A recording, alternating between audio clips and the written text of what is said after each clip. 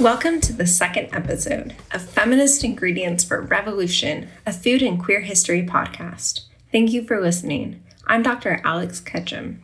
I'm a scholar of food, gender, feminist, and tech history, and the author of the book Ingredients for Revolution, a history of American feminist restaurants, cafes, and coffee houses.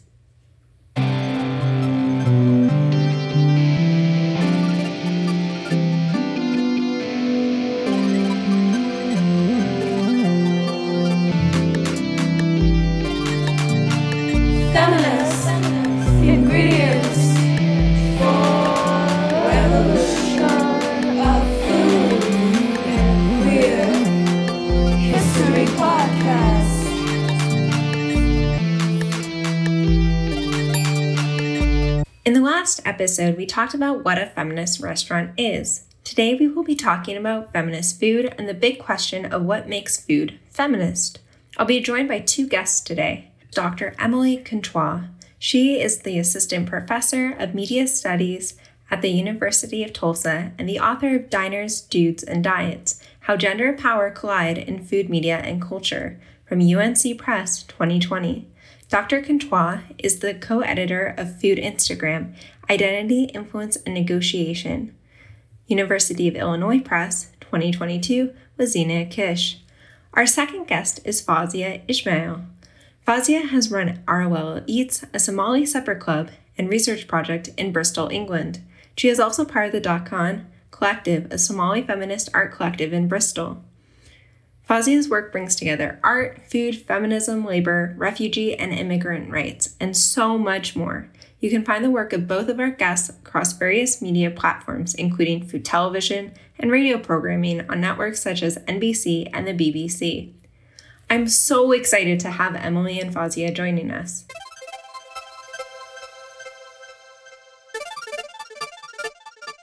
But first, a little bit of background on why we are discussing this topic. What is feminist food? I will also talk a bit about the history of feminist food in feminist restaurants of the United States and Canada, particularly from 1972 to 1989, and how it has changed, or has it, for feminist restaurants today.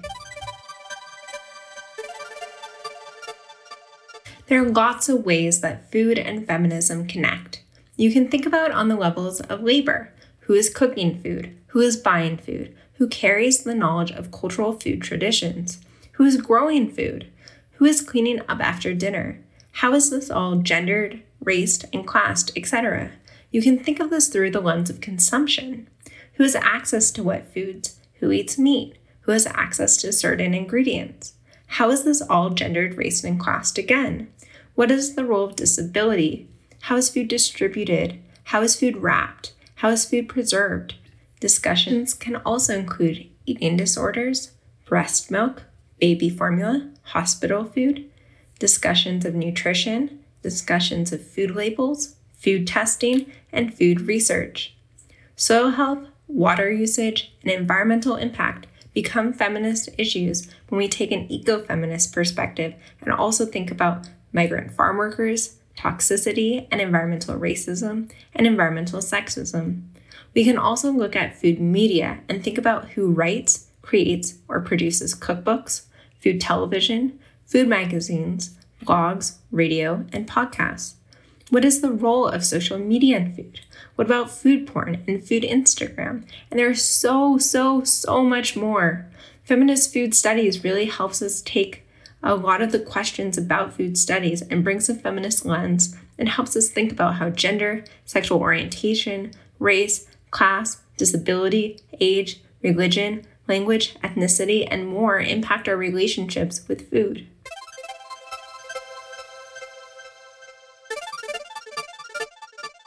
To connect this episode to our last episode, I also promised to explain what feminist food meant for feminist restaurants. Back in 2011, when I first started my research on feminist restaurants, I thought these spaces connected to the feminist discourse of the cooking problem, the societal expectations that burdened women with the responsibility of domestic food production. Solutions proposed by feminist authors during the second half of the 20th century in the United States and Canada included buying pre-made foods rather than cooking, sharing housework responsibilities with male partners, requesting wages for housework, joining communes, including but not limited to separatist lesbian farming communities, and founding food cooperatives to share cooking responsibilities amongst groups of families.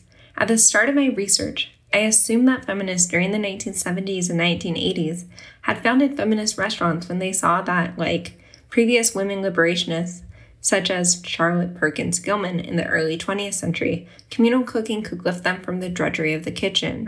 These restaurants challenged the common contemporary view of cooking as antithetical to women's liberation, and instead showed that the kitchen could in fact be a space for women's empowerment rather than an oppressive sphere. But how did feminist restaurants see their own food as connected to feminism? Feminist restaurants and cafes of the 1970s and 1980s in the United States and Canada acted as spaces that challenged the status quo around cooking and consumption through their creation of feminist food. Each restaurant and cafe defined feminist food differently based on the particular feminist ethics of the restaurant owners and operators. Depending on the restaurant, choice about how to make their food feminist revolved around vegetarian ethics, labor issues, cost, and sourcing of products. By examining what was included on and banned from these restaurant menus, my work, especially chapter 5 of my book, shows the different parameters through which food could be labeled as feminist. Furthermore, feminist restaurants demonstrate how one could assert feminism within a business dedicated to food and centered on the kitchen, a space often labeled as a traditional place for women, and the complex relationships that emerge therein. Choices surrounding which food to serve, how to serve it, and where to source it from either reaffirmed the financial and organizational choices founders made in designing and operating their restaurants, or risked undermining the mission of the restaurant. The feminist restaurants of the 21st century continue to grapple with these questions. Now let's open up the conversation, and we're going to now welcome our first guest to the podcast, Dr. Emily Contois.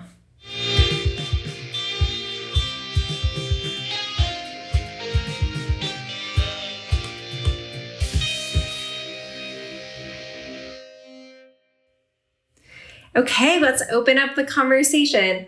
Thank you, Emily, so much for joining us here today. Do you mind introducing yourself, your name, your pronouns if you wish, and a little bit about your work? Sure thing. So I'm Emily Contois. My pronouns are she, her, hers.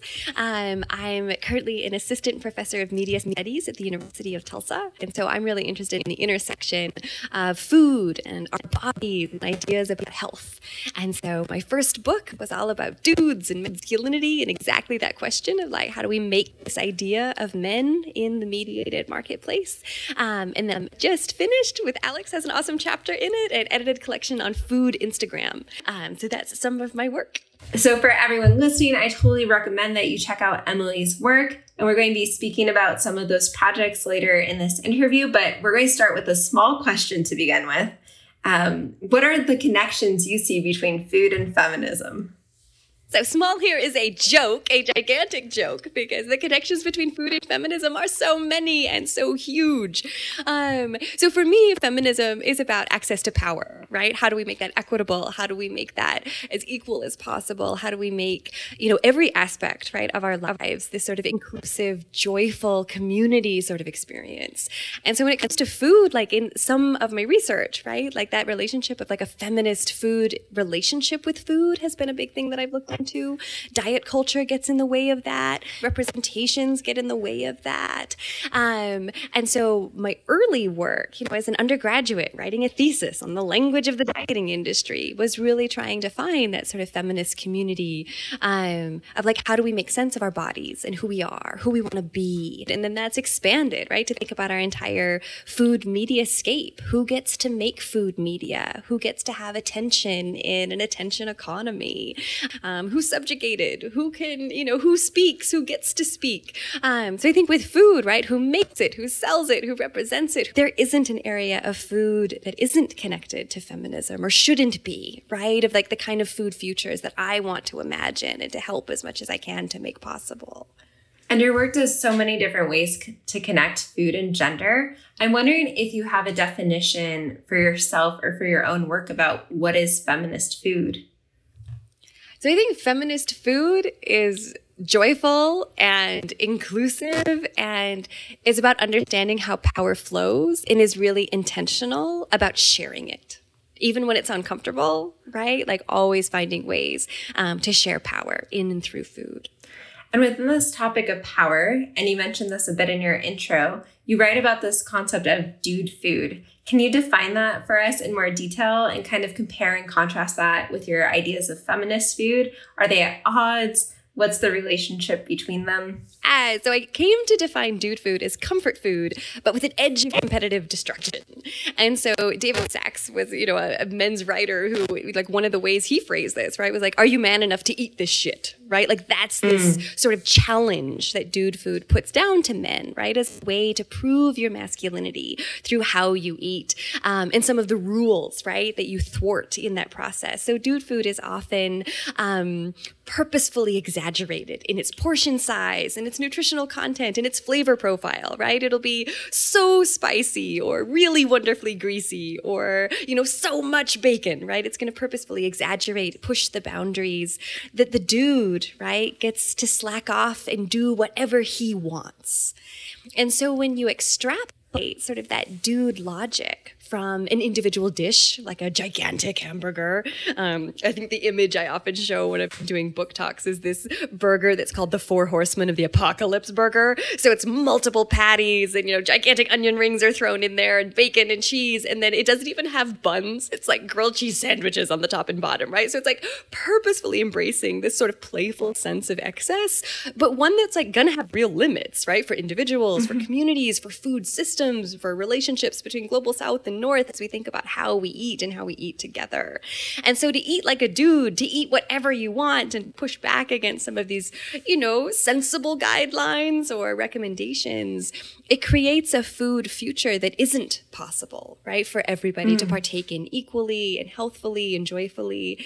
And so dude food does butt up against, right, these imaginings we have of a feminist food future where everyone has enough to eat, where everyone gets to eat in a way that centers both health and pleasure and community and individual goals, right? That there's a way for all of that to be possible. And so dude food, like, is not the solution, right? It's not how we're going to get there at all. But I think like the dude identity was kind of interesting in that it gave some men some flexibility in how they performed masculinity, right? Like the strictures of like a traditional or, hegemonic masculinity that has these really strict boundaries, right? Of like how to be a man, how to look like a man, right? And so you're expected as a guy to have this voracious meat and potatoes appetite and to eat a ton, and that the same way that women are often held to these unreasonable expectations for thinness and for having a restrained appetite, those can be, controlling and constricting for men in a different way. And so I think examining dude food through a feminist lens was a way to understand, again, like how does power, how is it a part of how food is marketed, how it's packaged, how we talk about it on food menus, how, wait staff, right, thinks about who ordered the salad and who ordered the steak, right, that we see gender made and remade and unmade in all of these spaces in all these different ways. And as you're talking about dude food, right, a lot of really intense imagery comes to mind, right? We can really imagine like the grease dripping off of that burger, the over-the-top presentations, the drinks stacked with lots of extra ingredients on top. And that kind of visual culture is such an interesting part of your work. And as you kind of touched on before, some of your other work deals with food and Instagram and kind of topics around food porn and such. So would you mind speaking a little bit about if you see food porn as a feminist topic and how or if you see Instagram food accounts as gendered and perhaps as a feminist issue? Yeah. So big question there. No, it's big. There's so much to it. And I think that's why it's so much fun. So this book, Food Instagram, is one that I co-edited, with my good friend and colleague Xenia Quiche here at TU. And food porn ended up being this sort of foundational concept that was coming up that I thought was really important as we were putting our intro together. But then also as you look at the 17 chapters across the book, it's a concept that multiple multiple authors are working with in these really productive ways. And so we often think of food porn as these sort of like seductive images of food, right? So the cheese pull, where there's this ooey gooey cheese, right, being stretched in between, or slicing into an egg and the yolk, right, has this sort of flowing quality over things, oozy chocolate sauces, right? Like there's a definite sort of sensuality that is represented, that's evoked, that's sort of experienced even as you look at these images of food. That's one layer of food porn. But like food studies scholars have been really interested for thinking about how food porn is representing food that is pornographic for its aspirational distance that it creates, right? That these are dishes that are so complex, or ingredients that are so esoteric, or platings that are just so beautiful caught by the camera that they are impossible, right, for the everyday person to imagine creating themselves. And in some cases, right, making it to the restaurant and consuming it yourself, right? Everything about it might be totally aspirational, ornamental, on the surface, and far away from you. And so I find that aspect of it, right, something that a feminist understanding, right, can help us to tease apart these ideas about affluence, about what aspiration has to do with sort of the performance of class, of our hopes of upward mobility for some of us as we navigate the foodscape, but also this sense of exclusion, right, of like who belongs, who gets to partake in that part of food culture. But then as I kept working with this concept of food porn, I'd written this other article that was thinking about food pornification of labor on food blogs. And so one of the aspects of food porn that makes it so aspirational, so perfect, is that it also gets rid of the work, right? You don't see someone doing all of the shopping or coming up with the recipe and testing it, right? How much labor goes into really good recipe testing. All of the work that goes into actually making the dish, the actual labor, time, skill to style something in this beautiful way that has become this like Instagrammable codified style. That a feminist analysis of food porn, right, remembers that labor, right? Brings that effort forward to be acknowledged, but also, to be critiqued. Like your chapter does such a good job of acknowledging how influencers, who we often think of as this like privileged category, right? All this attention, all these followers, but that there is so much time and effort and emotional labor expected of influencers to manage their following, to respond to all of their comments. I think Casey Highsmith's chapter, right, also really talks about that. But then also this expectation to continually produce content on Instagram. And so I think as we thought about food porn in a longer sense, as we thought about what food porn looked like in sort of food cinema and food film, what it looked like in the pages of glossy magazines, and then as we see it, sort of jump onto blogs and then, expand, proliferate, go even faster, more, right, as we think about how Instagram, right, really worked on this level of food porn becoming the dominant aesthetic and the dominant sort of expectation of what was being produced by the app. But then at the same time, we have another awesome chapter in our book that looks at how hashtag food porn is basically attached to like every image of food on the platform, right? Like it's almost meaningless. So even as a hashtag, as a sort of organizing feature, it has very little meaning. But as a concept, there's still so much to it. And we haven't even talked about like the potential like pleasure aspects, right, that we could bring a feminist understanding to. That as we think about, the pornography of human beings, I think what feminist media studies scholars bring to thinking about food porn is this idea of like the disembodied nature of sort of pornography and of food porn, right? That with the Instagram aesthetic, we think about, the toes in the beginning, right? As you do these overhead shots, you just see your adorable little feet. Or with food, there's often, right, this beautifully posed hand that's, in the frame from the overhead shot. But similarly, if we think about it more closely to pornography, this idea that just because something is produced perhaps by and for a male gaze doesn't mean there isn't a way to subvert that. It doesn't mean that there isn't a way to still find pleasure within these spaces, as well as to have actually like feminist produced pornography and food porn that's trying to bring something different to the table, whether it's about the aesthetics or the representational quality or the conversations that it wants to make possible. So there are some food studies scholars who don't want us to use the word food porn, who think it's not a useful analytic and we should move past it. But I'm one of those still definitely carrying the flag for it. I think there's still so much left for us to digest and chew on and think with together. Yes, I would totally agree with you. You've raised so many amazing points around food porn that I think I would continue to be thinking about for hours after this interview. And I mean, you've just had these two big book projects come out. So, it's totally understandable if you're taking a break right now, but what new areas are you starting to dive into with your research? So with my first book, I was so interested in how over and over again, right? I was looking at how food media, brands, different food companies and figures, how did they try to sell and reach men with food that was perceived as feminine? So I was interested, like, how do they sell diet sodas and yogurts and diet programs? How do they get more men to watch food television or to cook from cookbooks? And repeatedly, the way that they attempt to do it is through sports. Right? That you would see ads that were specifically placed during live sporting events. You would see retired, well-known athletes as the spokesman. And so there was always this layering, right? This understanding of athletics and of sports maintaining this like masculine symbolism. And so that's really expanded. Like I thought I was going to look at something that was sort of just at this intersection of like sports and food and gender, but it's expanded. That like I think what I'm interested in, what I'm looking at is what I'm tentatively calling like an athlete. How has this consumer message, like an athlete, infiltrated not just the gym space and sort of our exercise, sort of whether it's a significant part of American culture or a particular enthusiasm that we see right now.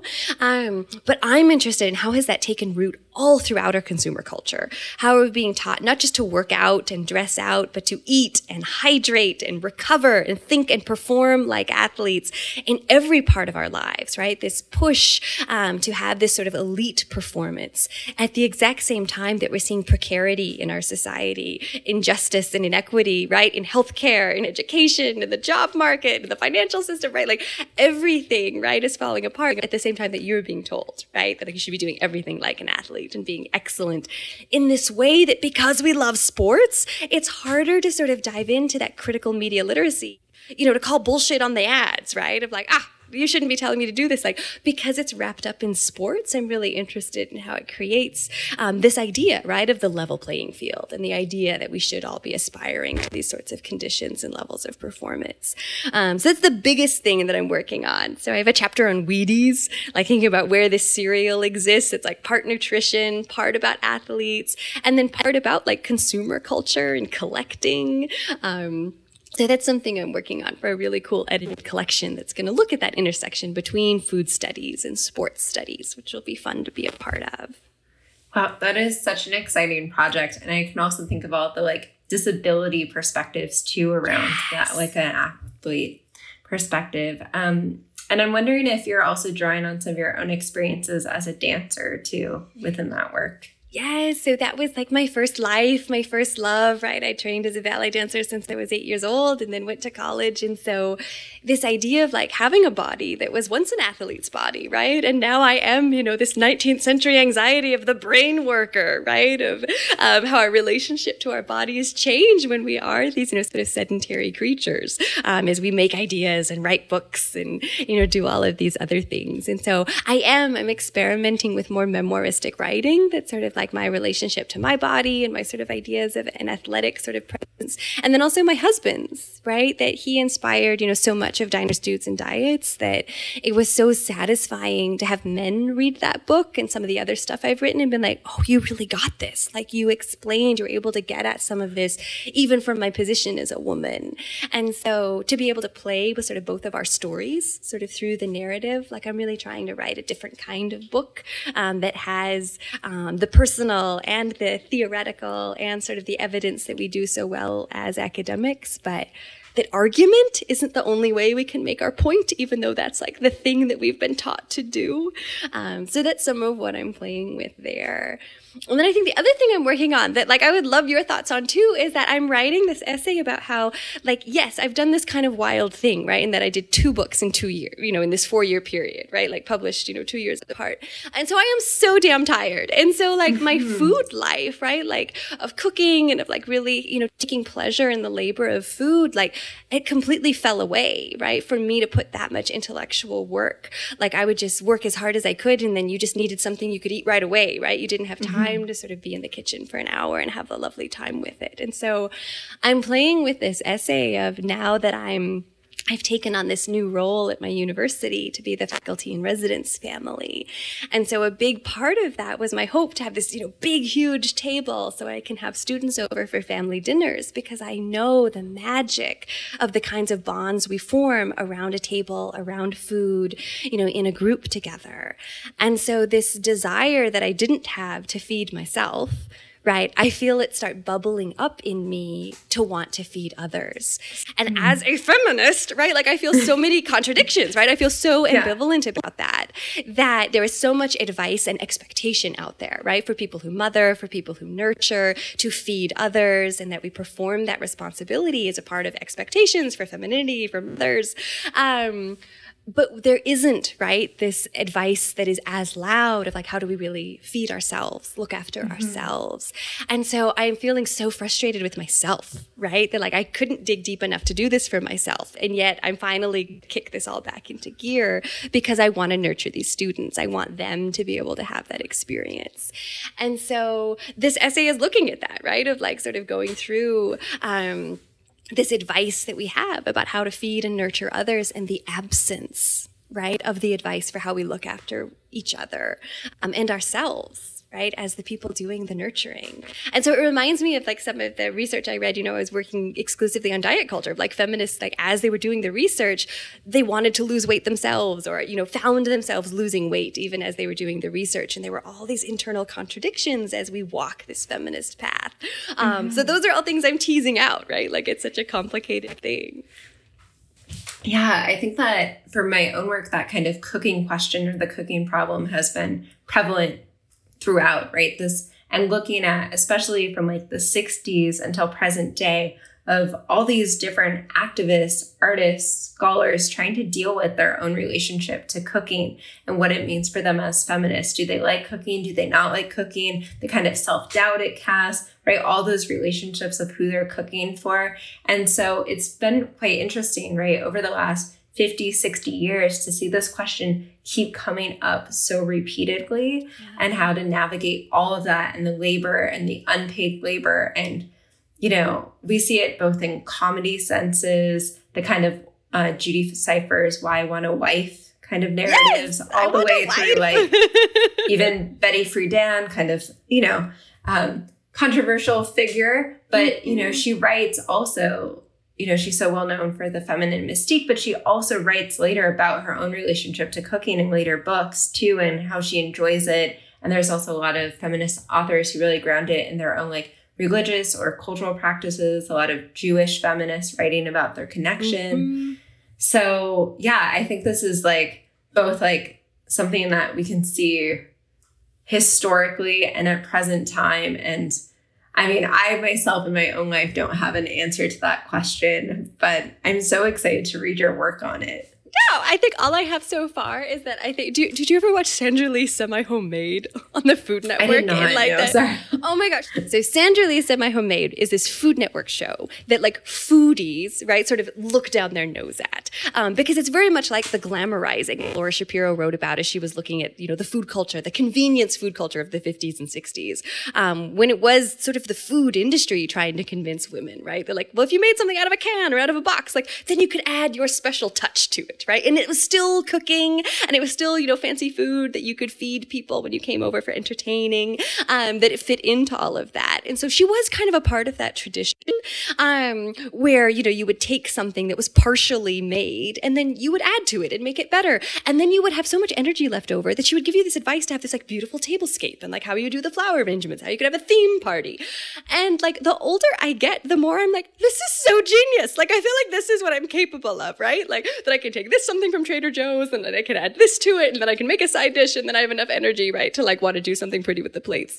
That I just think there's different ways to do this. And I think so much of the sort of slow food and good food and foodies and this whole food world that I've been in is that, if you didn't buy it all at the farmer's market where your farmers, and that you made it all from scratch, and that you spent hours and hours doing it, that if you don't do that, then it's not good enough, right? When what's important about it is the love, right? It is the sharing of the food, the breaking of the bread, the commensality that happens, right? Like all the great food sociology we have of family meals, like it doesn't really matter from the social perspective if you picked up fast food and you eat it together around the table and talk about, how everybody's day is and how everyone's doing. That like the food is and isn't, right? Sort of the central ingredient in what it means to get together and have food. And so I guess it's taken me so long, right? To like dive into food and then to come back out of it enough to shed some of that. That what it matters is that I feed these students things that I made with love and that we eat together and have a good time around. Yeah, definitely. And I think that like tension will continue, especially kind of within like eco-feminist movements as well. We've seen that since like the 60s and 70s too, and the kinds of pressures people feel. And there's this comic I really like back from the 70s, and it's called Adventures with Altman. It's supposed to be like short for alternative man. And basically this like superhero figure comes and to this woman who is a housewife cooking and cleaning for her family. And he says, I will take you away from here, from this like domestic life. And he brings her to a commune, and there's, all the legumes and everything. And there's this promise of this life free from these kinds of restraints within the nuclear family. And then one of the panels shows, her taking care of all of the kids on the commune and cooking for even more people. And then the men are sitting around saying, oh, I can't help with the meal. I need to write my book about why sexism is bad in the home. And like all these different things, right, of like the theory being divorced from the practice. And she's like, oh, will someone now take me away from here? So there's this like ongoing kind of tension that I think we see over time of a lot of kind of food purity politics, and also like not recognizing the ability of what you can make within the labor constraints that you have, not to mention all the gender division. So I love all the different points that you brought up. Are there any places you would like to direct listeners to look to for your work? Where can they find your books? Where can they follow you? Yeah, they're welcome to check out my website, emilycontois.com. And I'm on Instagram and Twitter and Facebook at Emily Contois, and I would love to connect. In both of my books, they're available wherever books are sold. Amazing. Well, thank you so much for joining us today. Thank you so much for having me. So happy to be part of this conversation.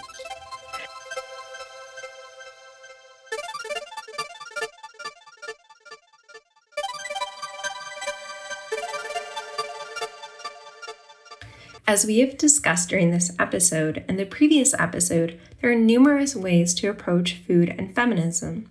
This brings us to our next guest, Fawzia Ismail. She is a scholar, cook, and founder of ROL Eats, a platform for exploring politics, identity, and colonialism through East African food. ROL Eats started as a Somali separate club. Fawzia has worked with a range of cultural institutions on exploring food and empire, including the London School of Economics, the Museum of London, the Serpentine Gallery, the Tate Modern, the National Trust, the Courtauld, Bristol Old Vic, Battersea Art Centre, Watershed, and the Arnolfini. Her work has been published by the Oxford Symposium on Food and Cookery and Vitals.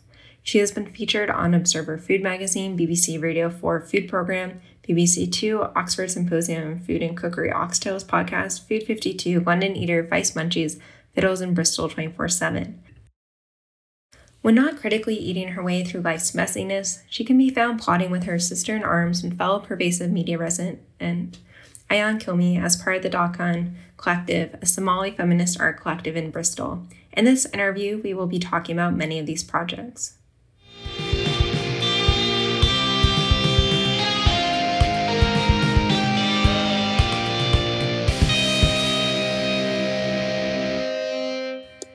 Hey, thank you so much for being here. Can we just start off by you saying your full name and pronouns? I'm Fawzia Ismail, and my pronouns are she and her. Awesome. Thank you, Fawzia, so much for being here, especially with the time difference. So I guess we can just jump right in. So Fawzia, what are some of the connections that you see between food and feminism? Well, for me, the food that I grew up with was cooked by my mom, but also it was handed down to her by her mum, and a community of women. So I always think of, that it's, for me, it's definitely, there's something really lovely about that sharing of knowledge, but also the way society looks at food expertise from women like my mum, and dismissing it, I guess, from certain community groups, or dismissing the skill set involved, because it's not done within, I guess, a professional capitalistic setting of a restaurant that exchanges food for money, that therefore it has no value in and of itself. So I think there's a massive connection between food and feminism, and the way in which women's labor is erased unless it's exchanged for money. Wonderful. And do you feel that your supper club, or the identified feminist supper club, combats some of those misunderstandings or kind of sexist assumptions about food and labor and expertise? Yes, definitely. I think, well, I try to in my work with the supper club, but also in my work with art institutions. So I work quite closely with a lot of, at the minute, I'm working on 2 different drinks projects. So I've been working with a group of Afghan refugee women who recently arrived to Bristol. We're a sanctuary city, which is great. So sanctuary cities are kind of, I guess, they're cities that actively welcome in refugees and try and support refugees, as opposed to against this kind of over-pervading hostile environment we live in the UK. Because I'm not sure if you're aware, but we are under a very fascist, conservative government in the UK, and we have been for the last for over 10 years. So there's been this anti-immigration rhetoric, there's been this anti-wokeness rhetoric, there's been,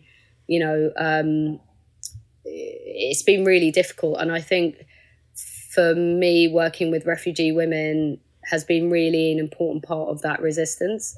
So, and getting, we're making a tea syrup tomorrow, but we've been working to try and produce a drink that can be sold within a theatre space.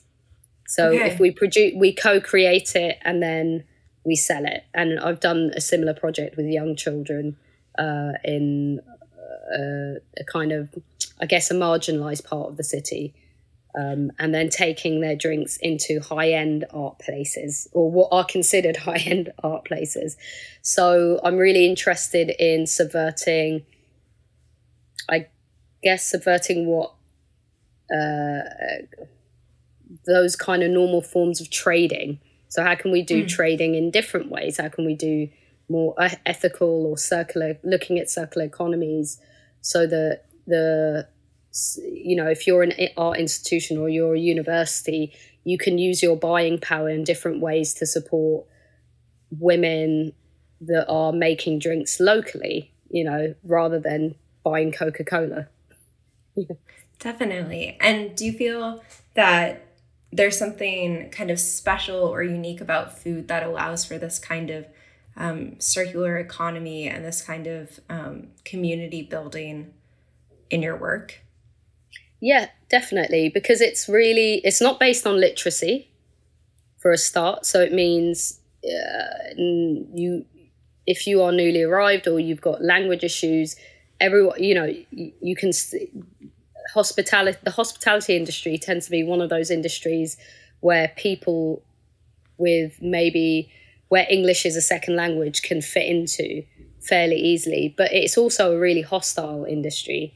It can be very ignorant, it can be very exploitative of people who might not feel secure or feel precarious in their status, whatever the status might be, in the country. So I think it's really important to make those connections. And for me, it's my mum, I talk about the skill set she has as a cook, but she couldn't read and write, but she's still one of the brightest people I know. So if we're looking at knowledge systems and knowledge practices, why is it so based on literacy? And what does that say about our society?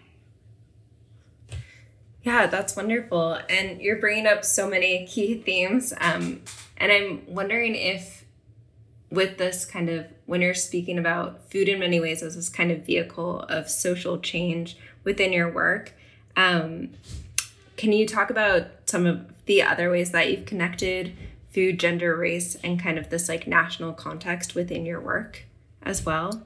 Either in some of your sorry, I'll leave it to you there. I guess it's really difficult for me to untangle those elements because it is part of my identity, and so I don't feel. So when I started the supper club, it was like, come try Somali food because everyone's bloody racist now. Suddenly, it's like we're not welcome in our own country, in this kind of naive way. Not naive, but just thinking, God, people are ignorant about Somali people. What are one of the ways I could bridge this gap of ignorance? And also, weirdly, for me, it was that I found Somali food to be, at the same time, really nurturing. So it was a way of sustaining myself through what was a kind of difficult, I guess emotionally difficult time, working out that you're suddenly, yes, racism's always existed, but now we have an actively racist, hostile government, so it's a bit different with how it's being, the kind of implications on that in our everyday lives. And so, yeah, I think I couldn't separate out the politics really from the personal. And I think it's interesting when people are asked to do that, because it always comes from a place of, right, people, who have a lot of power, who can do that, or who, because it's easier to do that, right? It's easier to just be like, this is just the commercial enterprise or exchange, but without thinking about all the extractive politics that comes with food and the food industry. Like, it's easier to just go and eat in a restaurant and not think about that stuff. Like, not think about the provenance of who picked your food, or the kind of I think just the fact that our whole world is built on kind of this exploitative, extractive capitalist system.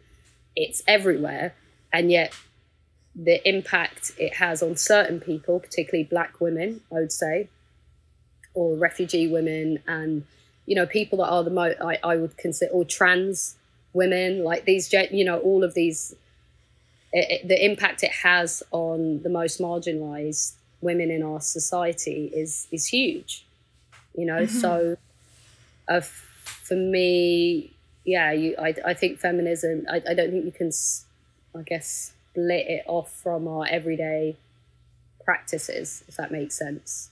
I don't know. I feel like I'm waffling. No, I think that totally makes sense. I think you said it so well. And for our listeners who may be in the UK or maybe in Canada or the United States or anywhere else, can you kind of paint a picture of the Supper Club, give a bit of a background, why you chose the name, and so forth? Yeah. So people can kind of picture it and maybe even someday visit. Yeah. So I started the Supper Club in 2016. It's in my home. There's a really nice light-filled space downstairs. We extended the kitchen, and so we've got a table. We used to use trestle tables. We now have a table that sits about 14, and we would do, some classic Somali dishes like sambusa, which is this quite samosa, a samosa filled with like lamb and coriander and onion, and then we'd also have a vegan samosa filled with sweet potato and coconut, and that would come with a traditional hot sauce called bisbas, which is like a hot sauce on the side, which is a lovely yogurty coriander green chili thing. And then we would make, some kind of main It would either be a Somali stew, which would either be a vegan stew or a lamb. Again, lamb features a lot, a lamb stew. And then lovely cardamom-based puddings. So that could be like a cardamom cake or cardamom ice cream, cardamom basbousa. Loads of cardamom donuts. So cardamom features a lot in my pudding. Well, a lot of the puddings, because that's what they use cardamom a lot in puddings in Somali culture. So it's a really key spice. The atmosphere was always really kind of very chill. Bring your own wine or drinks. Come in and, just share, but always sharing. There would always be a sharing element. So we would have the sauces would be shared, and the breads would be shared, for example. And the salads would probably be piled up. So that it being kind of a homely environment, but you have to kind of engage with your fellow supper club goers, really. And that was really important to me, that kind of sense of hospitality. And everyone would dance at the end half the time or listen to music. It was very relaxed. And then my husband would be like, we have to get people out of the house. It is now midnight. I'd just sit and chill. By the time, I was like, yeah. So, and we had people actually that met at the supper club that then became friends. So we had a lot of people who would have moved to Bristol, didn't know anyone. And then they would come and attend. And we had some people that came and attended one of our earlier supper clubs, and then 2 years later came back, and it was like the same group. They were like, we met here. It's amazing. That's so cool. I was like, so I thought that was so lovely that we kind of fostered such a lovely atmosphere that new people who've moved to the city or whatever could meet people. So we used to have a lot of people come on their own, so it was very much a welcoming environment to anyone who fancied trying some food. That's awesome. Oh, and can you talk about the history of the name, or why you chose the name? Yes, Arruelo. So Arruelo eats. So I chose Arruelo because she is a mythical queen. I think she's actually real. She's semi-mythical. She's probably based on a real woman who basically kind of took over Somaliland and Somalia and brought all the tribes together under a women's army. So the story goes is when her husband died, she felt so angry that she was left out of the politics of her tribe, that she went off and set up her own women's enclave of other women who had been left behind. So misfit women. So they set up their own little village, and then that was attacked. And then from there, she kind of retaliated. And she's famous for castrating men. And so the story goes, so she's told in Somali mythology, no one calls their daughters Arruelo, but if I had a daughter, I would have definitely called her Arruelo because I think she's pretty awesome. I mean, so she became a really powerful leader and queen. And I guess she was very fierce, and maybe it's not good to talk about the fact castrated. I mean, obviously it's wrong to castrate men, but also I really like that there's this legendary figure who just basically went, women shall rule Somalia now and all men shall be out of the equation. And I think that's kind of extreme, but also a fantasy that I think, wow, wouldn't the world be quite amazing if that did actually happen? if we just had that level of power. But not if we did. I mean, obviously there's problems with how you wield power, so she was problematic as well, but I felt like she was a figure that was forgotten. And also, I hate the idea that people view Somali women as really subjugated, as weak, because, they might wear the hijab or are covered or whatever it is, whatever assumptions they make, as if we're silent. And actually, that's just not the case. That's just not the reality for a lot of women. And so that's why I picked her, because I love her hold for representing misfit women in communities. Are you still doing the supper club now with COVID, or is it on pause right now? Or? It's basically on pause. So I am working with different places to organise feasts. So one thing we did is I organised Watershed, is a lovely art house cinema. It's been going for 40 years. So they did this big, but they're also a massive art centre in Bristol. They do a lot of interesting stuff at the intersection of creative technology and arts. And I was asked to curate a feast for 200 people. And so I worked with this wonderful woman called Kim Prado, who runs Haria. And we did, she works with women who are affected by modern slavery. So they're either women who've been touched by modern slavery in some way.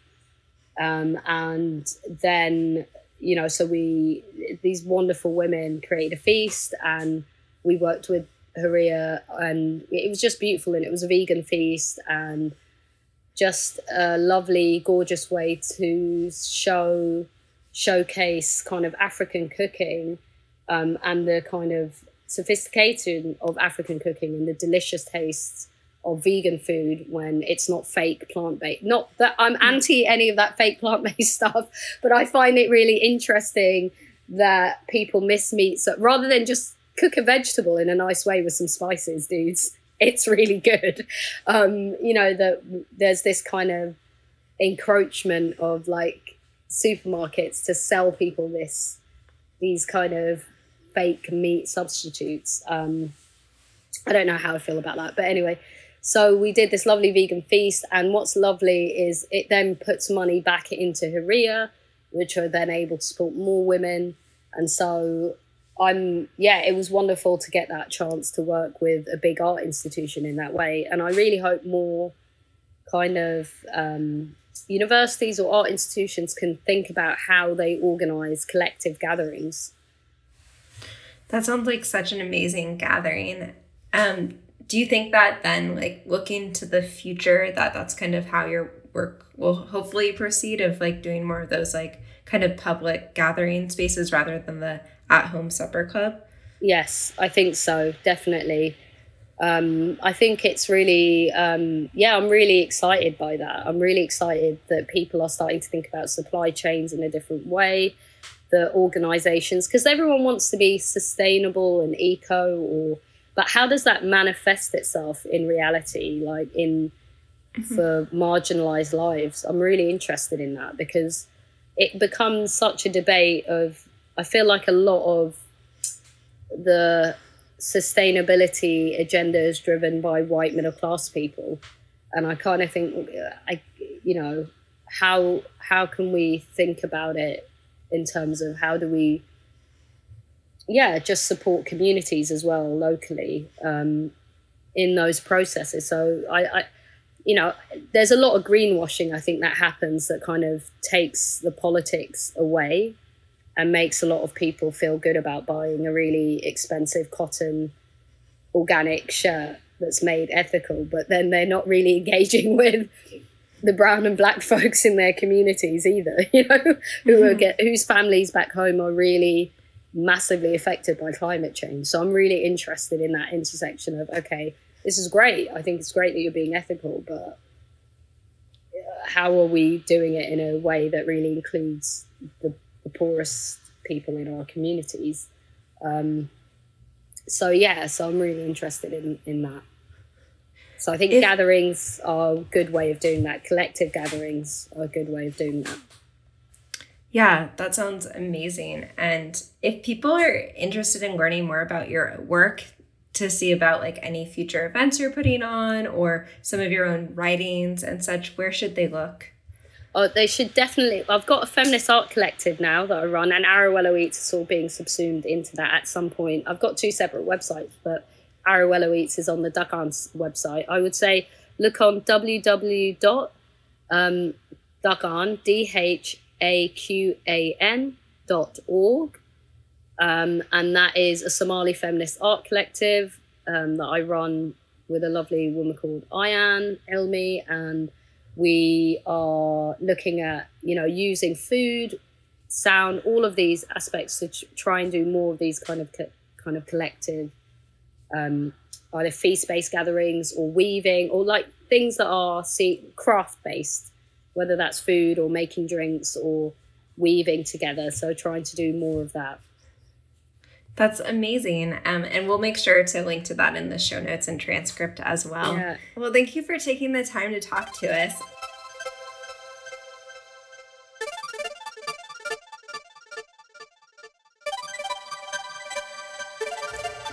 There are so many ways to connect the topics of feminism and food. I actually teach a class on food, gender, and environment at McGill University. To see the syllabus for that class with links to lots of articles and resources on these topics, see the link in the show notes, or click on the syllabi tab at alexketchum.ca. For more information about Fazia and Emily, please see the links in our show notes and transcript. Feminist Ingredients for Revolution, a food and queer history podcast, will continue next week. Please follow the podcast to be notified of new updates. All transcripts are available at thefeministrestaurantproject.com. My book, Ingredients for Revolution, A History of American Feminist Restaurants, Cafes, and Coffee Houses, is coming out fall 2022 from Concordia University Press. You can receive 20% off pre-orders with the discount code Ketchum20. I've included the link in the show notes and transcript. An open access version will be released a bit later.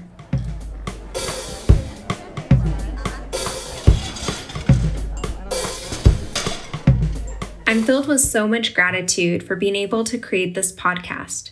Thank you to my co-producer Sadie Couture for your editing assistance. Thank you to Sarah Nandy for proofreading the transcripts. Music by Tyler Antoine. Thank you to Shirk for the Insight Grant, which supports making my scholarship available in more accessible formats. And of course, thank you all for listening. We'll see you next time.